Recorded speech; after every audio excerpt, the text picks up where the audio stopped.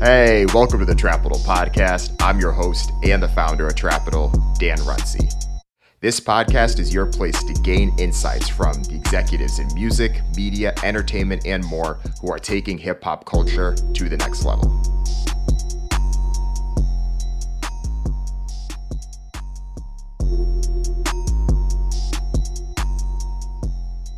This week, we're doing something a little different with the podcast. We're sharing a fantastic episode from our friends over at the Broken Record podcast.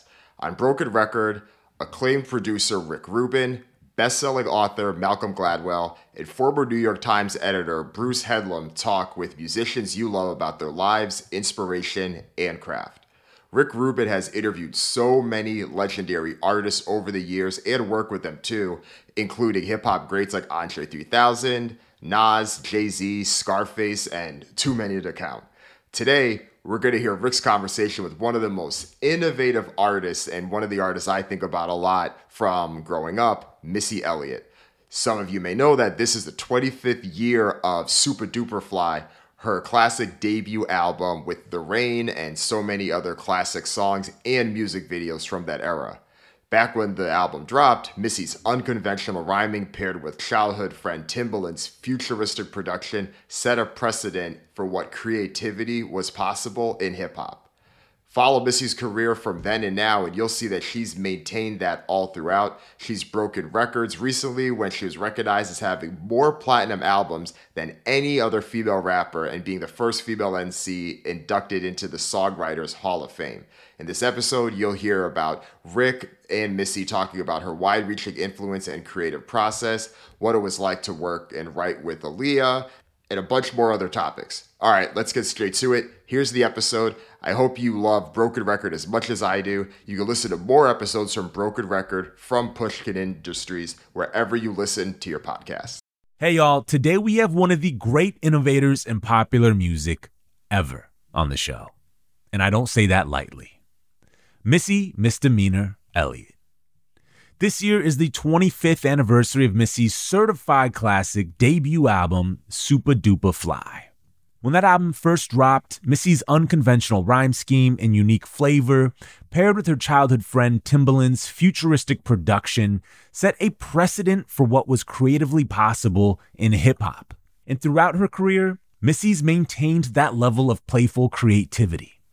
You can hear it on her slew of radio hits like Get Your Freak On, Work It, Lose Control, and definitely on her album cuts. As of this year, Missy has more platinum albums than any other female rapper. Of course, Missy can also flex as a producer and songwriter. She's the first female rapper to be inducted into the Songwriters Hall of Fame, having written songs for Mariah Carey, Beyonce, Destiny's Child, and of course, Aaliyah's biggest hits, One in a Million, and If Your Girl Only Knew. Today, Rick Rubin talks to Missy Elliott about her wide-reaching influence and creative process. She explains what it was like writing for Aaliyah, who was one of the first artists to embrace Missy and Timbaland's unique style. She also talks about why she and Timbaland made a pact not to listen to any other music while recording her debut. This is Broken Record, liner notes for the digital age. I'm Justin Richmond. Here's Rick Rubin and Missy Elliott. Hello. What up, legend? Hello. What have you been listening to these days? To be honest, nothing. Really? Do you not listen to music regularly? Well, it's weird because I do listen to a lot of music, but a lot of it I catch it when I catch it, especially when I'm starting to work on stuff. I go into this place of not listening to anything, and that's how I pretty much started when I first started. Me and Tim just like not listening. We were forbidden to listen to other people's stuff or watch videos, and I think in a crazy way that ended up working in our favor because we didn't see nor hear. So we ended up creating a sound that we didn't know we were creating. We just didn't know what was hot. So we didn't know what was hot to mimic it. Great. And I think that always works because then it allows you to not be so afraid to try something new because you don't know what's hot out there to know if yours is too far or not enough. What about listening to classics?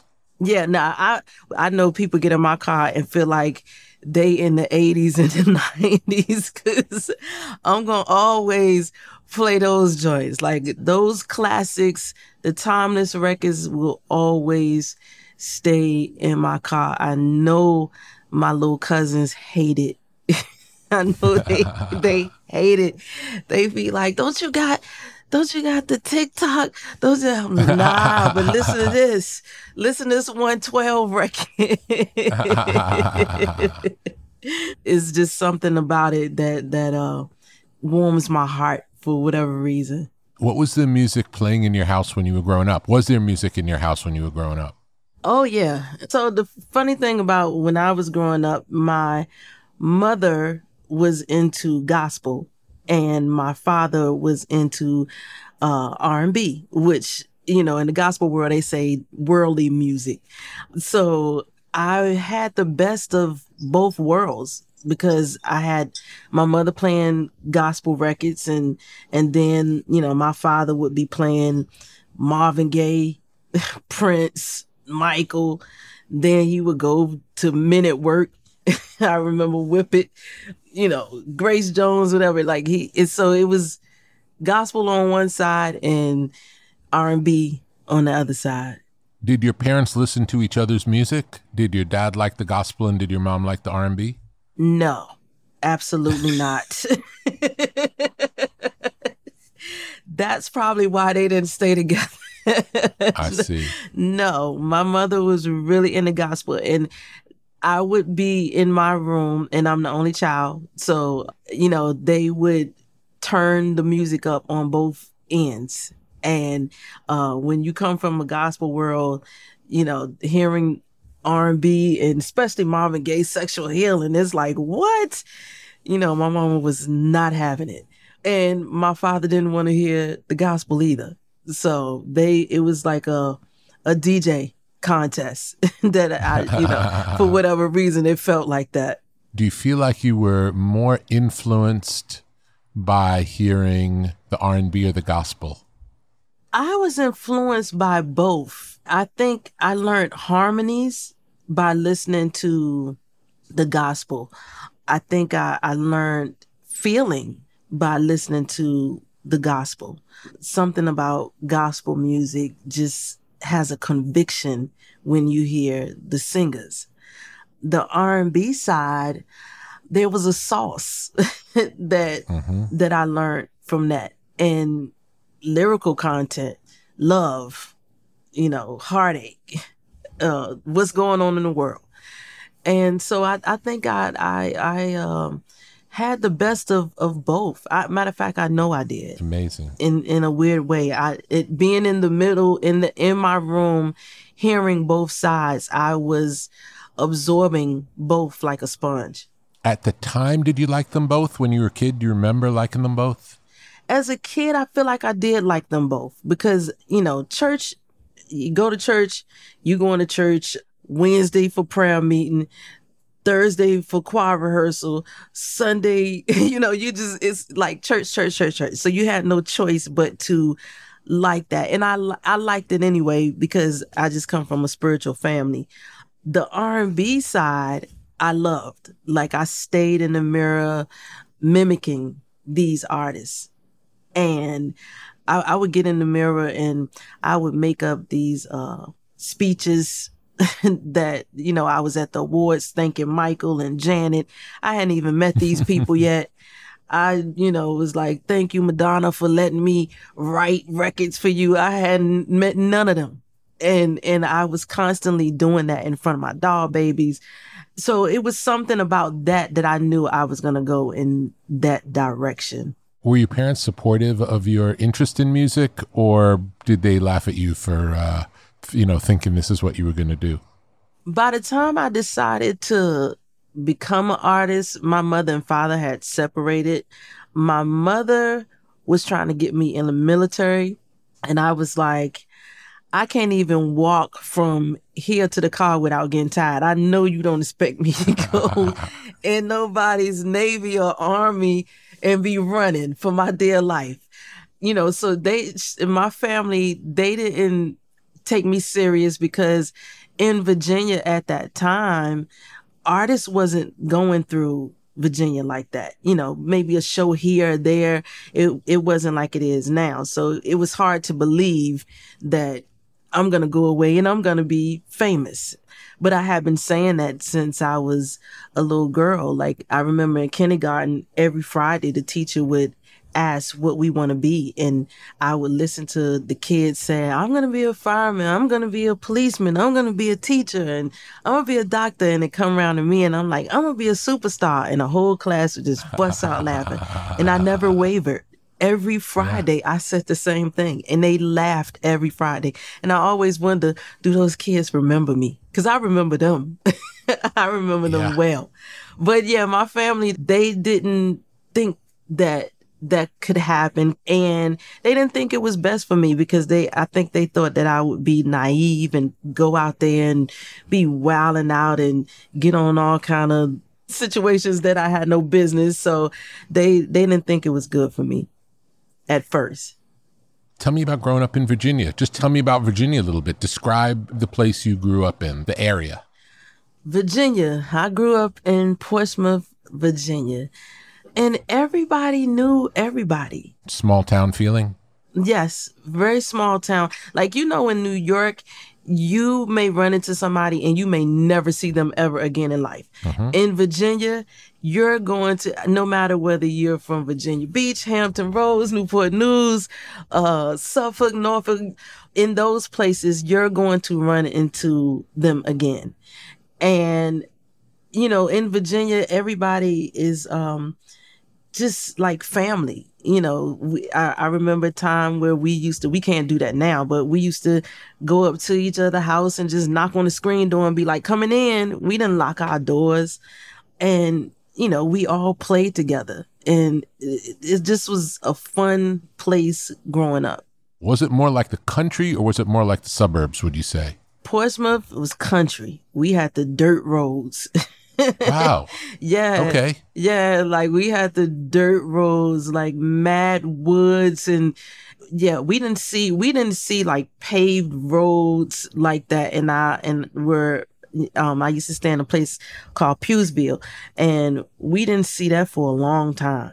Like our roads were very rocky. Now, where Tim and Pharrell is from, they were kind of like the upscale in Virginia Beach. So they might have had paved roads. In Portsmouth, nah. When coming up, we had a lot of dirt roads. I've only been to Virginia Beach one time, and that was to visit Teddy Riley in his studio back a while back. Oh, the Future. And, I think it was Future Records. Yes. Do you know, I love Teddy. When I tell you I love Teddy, and my group went to Teddy and sung for him. Like we were so scared. We used to drive past his studio all the time, and we finally got up the nerve to go to his studio and sing. And it was maybe like 5 of us, and we sang, and he was like, I see 5 of y'all, but I only hear 2-part harmony. I was like, no. And he didn't sign us. I was like, oh my God. It was like starting all over again, because we had spent so much time working up the nerve to finally go to his studio, because we used to always drive past there, see all of these fly cars, and finally got in there. And he was like, I see 5 of y'all, but I only heard 2-part harmony. How old were you at that time? Do you remember? We had to been 19. Mm-hmm. How much did you record with the group? Oh, we did a whole album. Yeah, I used to be in a group called Sister, which was signed to Jodeci. And we were signed under Sylvia Rhone. Oh, cool. And Sylvia Rhone let Devontae label go, which mean we got dropped too, anybody that was under him. And then she came back and signed me as a solo artist. Amazing. Yeah. Me and her always joke about that. It's like, you dropped me and then you signed me. It all worked out. It all worked out. When the group ended, was it clear that you were going to do solo as opposed to either continue with the group or put together a new group? I had no clue I was going to ever go solo. So the story behind that is I was in the group. We got signed. We went to a Jodeci show and we performed for Dalvin. And then Dalvin made us perform for KC. KC made us perform for JoJo. And then we ended up performing for Devontae. And so he said, hey, you know, I'm going to sign y'all. I'm going to fly y'all up to New York next week. We didn't believe him, but he really did. And so I signed with him and I kept telling him, hey, you know, I got this guy and he does all of our music. And I'm telling you, he is amazing. And his name is DJ Timmy Tim. And he was like, I don't care who he is. He say, you know, me and Albie Shore are going to do You All album. And I said, please, you know, bring him up here. Can I please bring him up here? And I begged and begged until he finally bought Tim. And then once Tim came, I said, hey, I got another friend. His name is Magoo. I promise he is so dope. Like, he was like, you're not going to bring everybody from Virginia up here. So I got them up there. So I ended up leaving and I was the first one to leave. And I didn't know where I was going. I didn't know what I was going to do. I had no plans or nothing. It was a scary thing because, you know, mind you, my family had already thought this was a bad idea. So I go somewhere and now I'm back at the crib. I'm home. And it's like, what you doing here? I thought you was going away to be a star.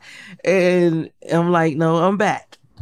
But before any of that, Magoo introduced me to Tim.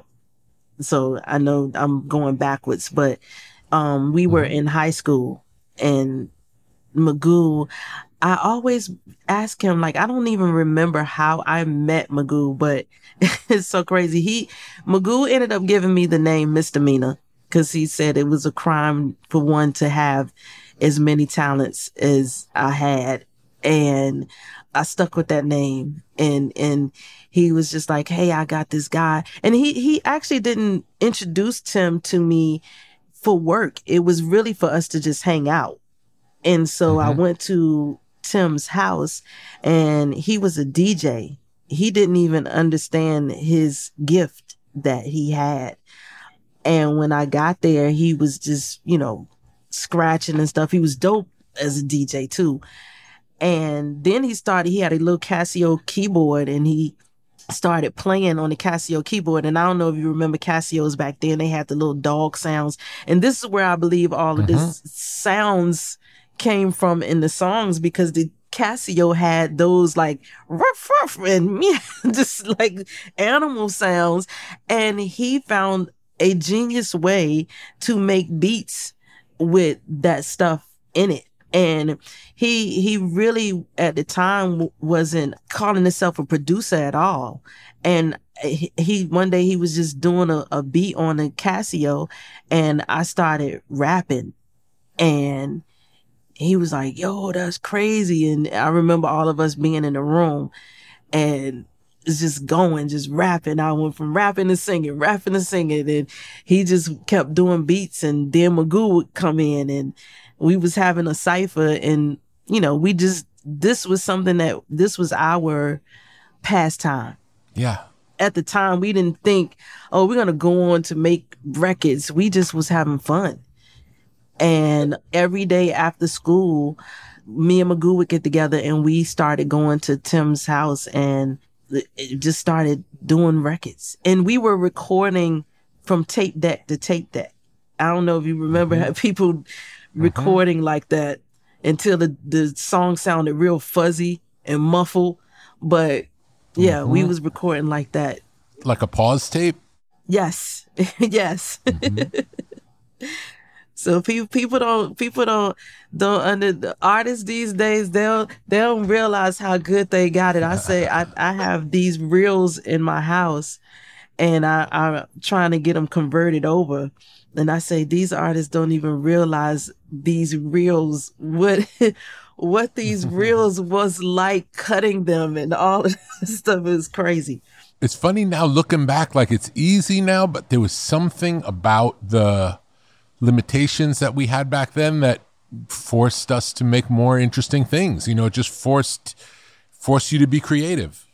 Yes, absolutely. Because when you think about those reels, when you think about tape, recording from tape deck to tape deck, like I always wonder who came up with that. And like, who thought to do that and to be able to, I was able to put harmonies that way without us even having a studio. It's so crazy. And you've worked with Tim from the beginning throughout your career, pretty much, yes? Oh, yeah. From that day, that first day of going to Tim's house, and his dad hated when that doorbell would ring, because his dad, I think, drove trucks. And so he would be driving late at night, and he would just be fussing like, y'all got to go. Y'all got to get out of here. Making all that boom bap. I got to drive. Like he would be fussing us out. But we were so intrigued. It's so crazy. When I tell you, I think back to just the beginning, like the first song that I ever heard. Cause I heard Tim, I seen an interview with Tim not too long ago, and he was like, you know, Missy taught me so much. And it's funny because I learned so much just from the first song I remember, Donna Summer, Last Dance. And I said, at a young age, I was so intrigued at the structure of that record. And like, I was like, what made her start this slow? Yeah, it starts slow and then it turns into a dance song, and you're not expecting it to turn into a dance song. Yeah, like, and at a young age, that intrigued me, that I hadn't heard a record do that. And till this day, that is a structure that I always say was just so amazing to me. That was the first record that caught my attention. So I always gravitated to things that probably people wouldn't have paid attention to. But then by the time I met Tim and we started getting into hip hop really crazy. Well, I was into hip hop before I met Tim because, you know, I'm quite sure he was into it too around junior high school. We were, you know, in the UTFO, Run DMC days. But by that time, we was in the Public Enemy when I met Tim. And everything was Chuck D. Like, and Flav, everything was, yeah, boy, all day long. And we would just sit and listen to the 808s and stuff that they would have in their records, in the breakbeats that they would use in Public Enemy records. Mm-hmm. And we was just always so amazed. We were most definitely in the Tribe. And I always used to say, Magoo, you sound just like Q-Tip. And he'd be like, man, everybody tell me that. So those days really shaped us too. Just in the whole hip hop culture. Like, we were so heavy into it. Tell me about Tim as a person. Tim Timbaland. First, he was DJ Timmy Tim. So he was so quiet, a quiet genius. And what I always say about Tim and Pharrell just amazed me in two different ways. Tim, because he didn't play, he went off of feeling when he created music. Somebody that went to school probably would technically say these sounds put together are wrong. This is not in the correct key. But because he went off of feeling, it was right. It was wrong, but it was right. And it was new. Yes. And, we really showed people how to rap and sing over a cadence that hadn't existed before us. That cadence was so off to people. I remember 1 in a Million was hard to get played because they were saying, a lot of people were saying, a lot of the program directors were saying that they couldn't mix it in or blend it in with the record before it or after because of the rhythm of it. Yeah. And it was weird because although it was so slow, it still made you bounce in the weirdest way. Like all the songs that we did just had this bounce, even if they were slow records. So I think that's the genius in that, is that sometimes it's not just about just being technical, because I've had people who are amazing technically, but the feeling is not there. And so that's why I think Tim was always so great at what he did, because he went off of feeling. It felt right. It's amazing that there was a time that was too unusual to go on the radio, when it had so much of an effect in all music that came after it. Tell me the story of that song from the beginning. First time you heard the beat. I was out working with 702 and Tim called me and was like, hey, we got this opportunity to do something on Aaliyah. Now, we still new. Like, nobody really knows who we are. So when me and Tim got together, I'm like, Tim, what we gonna do? Because she was already a superstar. So I'm like, yo, let's just give her our old sound. Nobody never heard it. So it'll be like a new sound. Because that sound was probably 4 years old to us. Wow. Because we had been signed and the stuff didn't come out. So we have been on that wave, that whole rhythm. And I said, let's just give her that. So Tim was like, you sure? I'm like, yeah, like, dude, that, we were still in a place of we didn't know what was hot or not. All we knew is what we did. Yeah. This is hot. Not knowing it was really hot, but it was hot to us because that's all we had been hearing. The song was already written. Tell me what you played her. I mean, I played it for her after I had demoed the vocals. So, because that's me at the beginning saying, love you, baby. Me and Tim went in and recorded it. And then I played her, the version with my vocals on it. And she loved it. And she got it immediately. Yeah. Which, when I think about it, it just shows that she was aligned with us musically anyway, because we had to show people how to sing and rap over something that, like I said, that hadn't existed before. People didn't know where to place this music. They didn't know whether to go to the R&B and hip hop or to the pop. They didn't know where to place it. But she got it immediately. But that actually wasn't the first record that she did. The first record she did was If Your Girl Only Knew. And even for her to get that record, and we were only supposed to do one record on Aaliyah. And it went from 1 to 2 to 3 to 4 to 5. Like, it just kept going. Wow. And she took a chance because she was Aaliyah already to the world. She had the chance to be able to work with any major producer out there. And here we were, 2 young kids coming in with nothing really under our belts. And she just was like, I love what y'all doing. And she just kept recording each record that we would do. She'd be like, I want that one. I want that one. Yeah, I love that. And she did it. Typically, when you would write for someone else, would it typically happen like that? You would write it, do a demo of the whole song, and then present it to the artist? Or was it ever more collaborative than that? No, I always wrote it and always demoed it. And then I started, as time went on, I started to get, I would write it and then I would get Jasmine or Tweet or somebody to demo for me. But actually, the one person I did have demo it early on one song was Gina Thompson. She demoed "I Care for You" for Aaliyah. But yeah, I would just go in there and write the songs and then demo it. And then I was not like, I didn't consider myself like a singer like that. I wasn't giving you no Whitney Houston notes.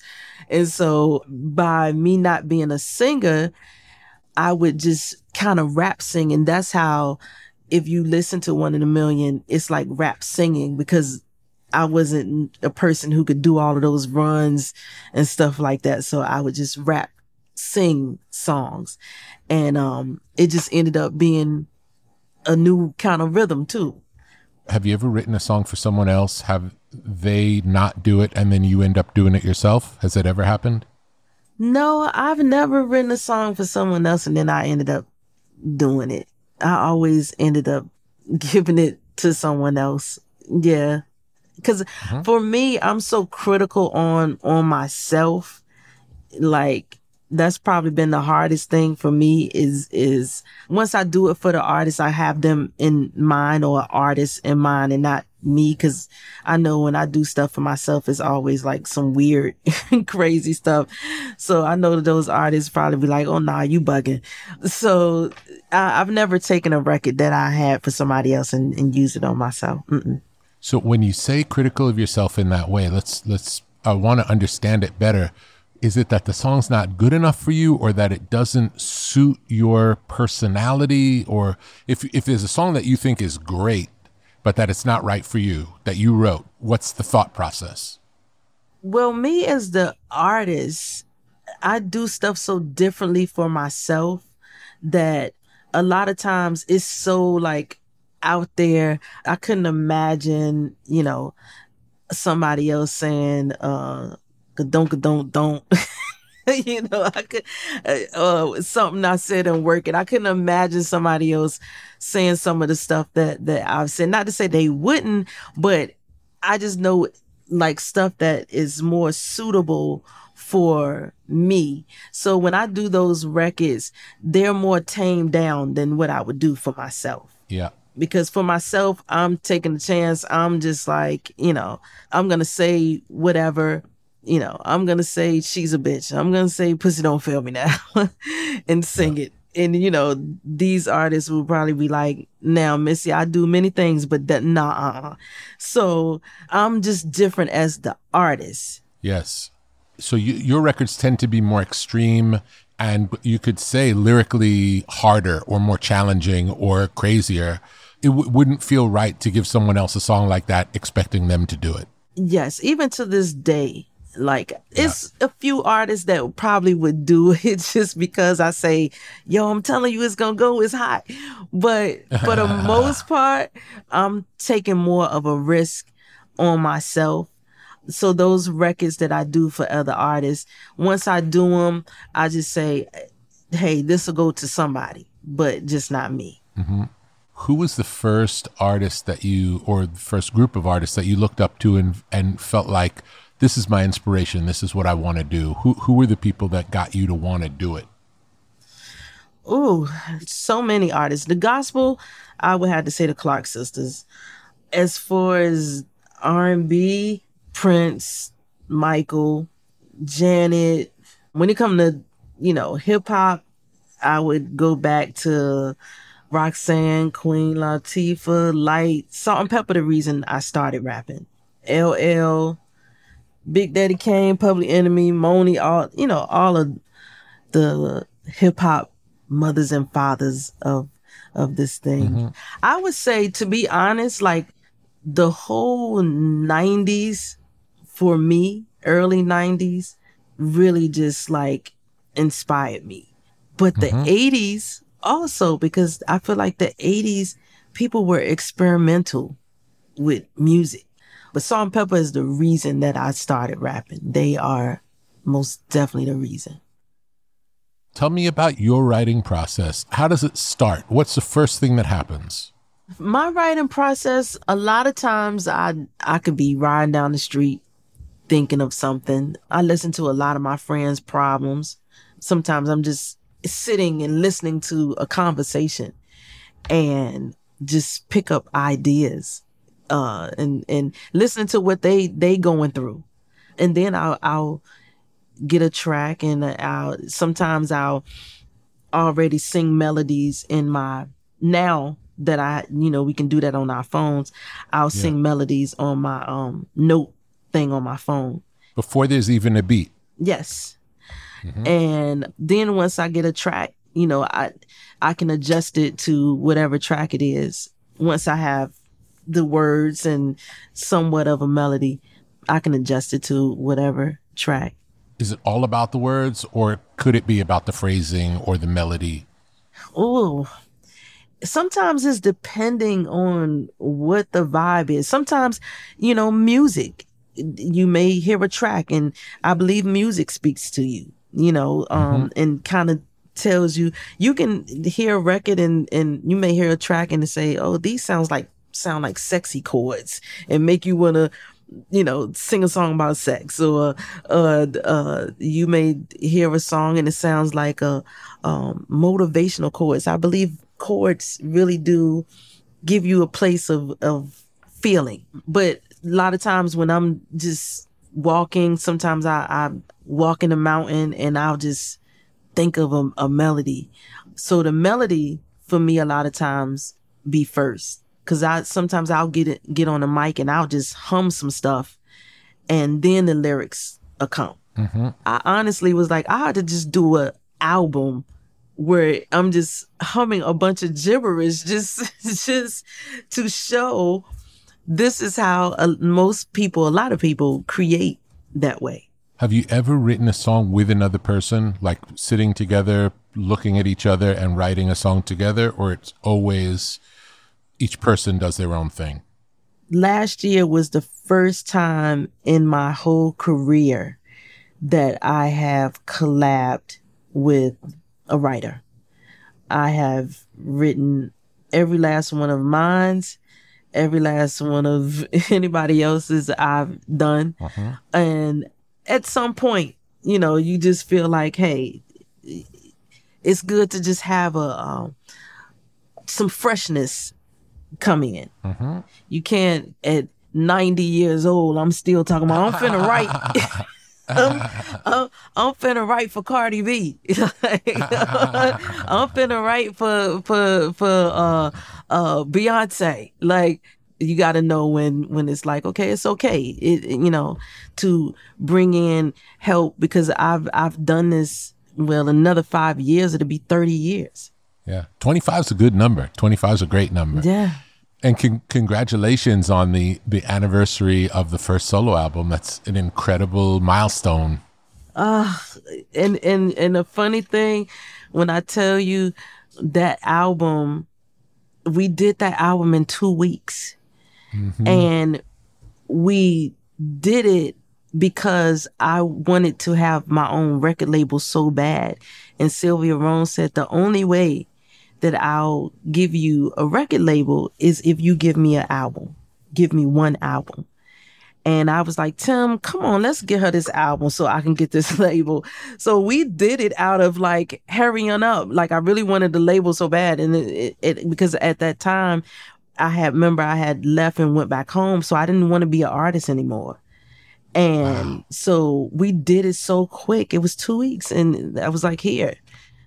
And from that album, it went on to the next album, the next album, the next album.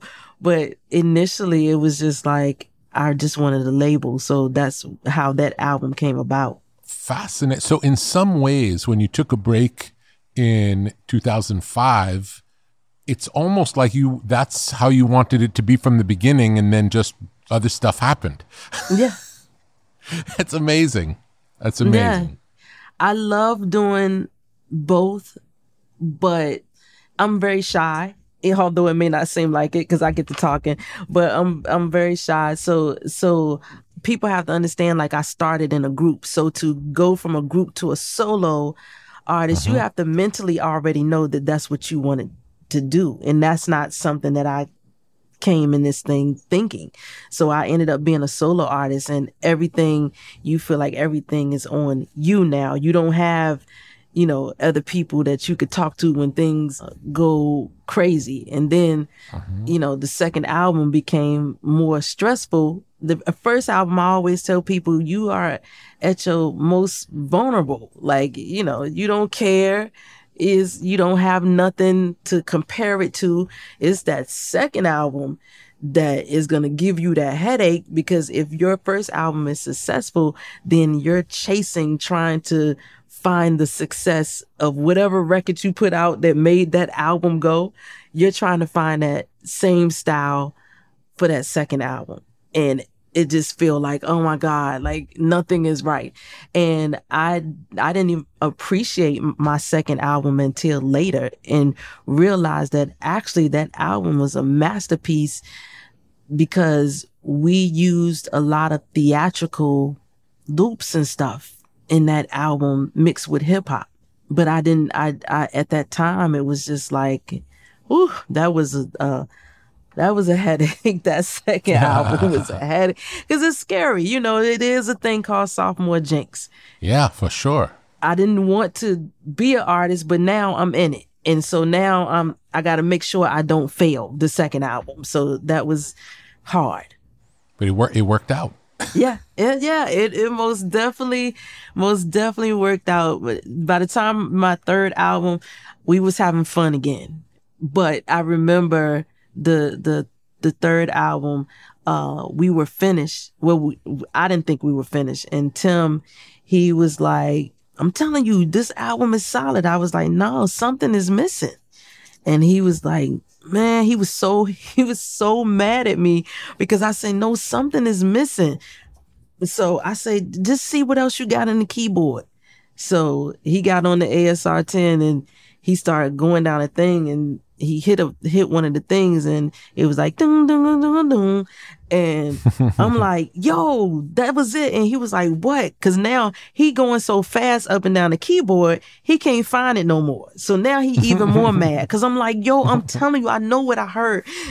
And so he hitting the keyboard all hard, because he ready to go. Like, he like, what? It ain't in here. I don't know what you talking about.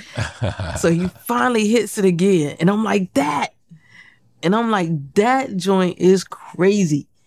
So when I rapped on it, it was only that sound and a kick. Wow. Because that's how Tim, a lot of times we would do stuff. He would, it would just be like one sound and a kick. And then after I finished rapping, he would go and place all the other things around it. And so that's where you got all the spacey noise and stuff. So good. That was a really common practice in the early days of hip hop, to leave a really long instrumental at the end so that other people could rap over it themselves. Yeah, and just me sitting there listening actually to it just speaks to the genius in Timbaland too. Again, is the fact that he would make hip hop, those records, he would treat them like R&B records. If you really when you get a chance, go back and listen. He was placing strings and different sounds. He was having a separation. It wasn't just a flat beat straight through. So he would add different sounds, like every 4 bars, he would put in another sound. When the hooks came, it would be strings. And he would do that to a lot of his records. Absolutely. They never get boring. You never just get used to the groove. It always feels like, even if you're not paying attention, like, it really became clear after the vocals, all the changes that were going on in the music, because they're subtle. They don't make you listen to them, but they have an effect on your subconscious that it feels like it's always evolving. It's always new. Yeah, especially when you get to that end and you see how he starts to break it down. I always say that too in that record. Is That Your Chick? He does that heavily in there too. But most of the records he did that. So when just listening now, because I never listened to the end, made me just realize he treated those records like you would treat R&B records. Mm-hmm. Would you say that spirituality plays a role in your music? Oh, spirituality plays a role in Missy, period. In this industry, if I didn't have some kind of spiritual connection, I don't know how I could have made it. In this industry, a lot of artists come in, just thinking it's going to be, you're going to make a lot of money, you're going to be famous, you're going to be hot forever and all of these different things. That's what you come in thinking. And then you realize, oh, you've been duped. I always tell people you won't be hot forever. You can always have respect though, because it'll come a time where even the hottest of the hottest won't be sitting at the top of the charts anymore, but the impact and respect will always be there. But spiritually, you have to have some, for me, I feel like I had to have some kind of connection, because when those times come of those ups and downs like that, you have to be able to, I come from a praying family. So being that I feel like God gonna work it out. If I didn't have that, I don't know how I would be able to manage, because there has been way ups and then there has been way downs. And that's a lot, especially if you're coming from way up, and a lot of artists, people don't prepare artists for that. And that's, a lot of times where you may get a lot of artists deal with mental health issues because they came in and nobody prepared them for those different ups and downs. Regardless of what's hot and what's not hot, and or even doing it professionally, do you feel like on any given day you could write a song that you would love? You could always do that. Is it something that you feel confident in, or is it a moving target, would you say? Oh, I feel like I'm gonna always make some joints that I love. That's, I always feel like that I haven't wavered from. Now, whether the people feel the same is a whole nother, you just don't know. That's their problem. They just might not know. Exactly. Yeah. You don't know what the people will feel, but I always say I'd rather do something that I believe in, and if it don't work, then I can still sleep good, opposed to do something that, let's say if the label say, hey, this the one, and I don't feel like that, and then it don't work, and I'm kicking myself in the ass for the rest of my life. So, a lot of times if I do something and if it don't work, I just be like, hey, maybe this, I do understand, and not to be bragging, but some people are ahead. And I do understand that some things may be ahead. Yeah. Yeah, that's part of what makes you you, and that's why you're in the role that you're in, and it's why you were very early in the movement, and you felt it early. Yeah. I'm sure not everybody felt it at the time that you felt it. Oh, absolutely not. I remember like when I did She's a Bitch, and I remember Puff hitting me like, Money, what are you doing? When he seen that bald head, he was like, "What, yo, Money? What are you doing?" Like so. It's so funny. So at that time, we didn't even think about like the way we are now. We're probably more open to just playing stuff and seeing what people think. We didn't do that then. We came in saying, okay, this is going to be the first single, and then we're going to come with this. We wasn't playing it for somebody to tell us if it was hot or not. We was playing it because we thought it was hot. Exactly. And as time went on, your confidence can either build, or, it could stagger, or it could just go to nothing. And I think as time went on, we probably started to ask people. But then I got to a point that I'm just like, nah, I just want to do music that feels good to me. And I've done, just like you are legendary. At this point, you probably doing it like, I'm just having fun. There was a time where you may have felt like you was concentrating on making this kind of music or timeless. Or you're not even thinking like that now. You're like, I done proved myself. What? I'm having fun. I'm going to take 2 spoons and hit on this trash can and throw this out because it feels good to me right now. While you have proven yourself time and time again. And what's the use of doing music if you can't have fun with it? Absolutely. I've always tried to make music that I like and never question what anyone else is going to think, because I can't imagine what anyone else is going to think. And at least if I'm true to what I like, at least I know one person likes it. You know, it's better than making something that maybe nobody likes. Like, I'm making the thing that I like and I care about it. That's all I could do. Absolutely. I said, just think if there was one person in the room, if I always say Michael and Quincy or whoever else was in that room when they were creating Thriller, they all had to be aligned in the same space. Because if one person had been like, what? It's close to midnight, something evil is there. What kind of song is this?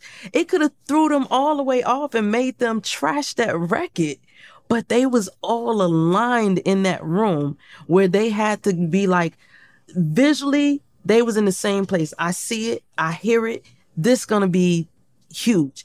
And those are the type of people that I try to, keep around. Not just yes, ma'am people, If it's something that is truly whack, I want my friends to be like, yo, absolutely, that's whack. Absolutely. Otherwise, you're living in a world of not reality. Like, you have no idea. It's like, I want to make something that I like, and if someone else doesn't like it, it's cool, but I want to know if they don't like it. It's just so I understand the world, Right. But yeah, I mean, you are such a legend, and people dream to get to that place, and you have an impeccable ear. So I know that, when you have an ear like that, you would have to be 120 for anybody to be like, nah. If you was to say, even at 90, you be like, nah, that ain't it. I'm going to believe it. But I feel like you're exactly the same. We've both been doing it long enough where it's like, it's obvious. We know what we're doing. It's okay. Yeah. I most definitely probably had a few producers mad at me when I be like, nah, that ain't it. Good.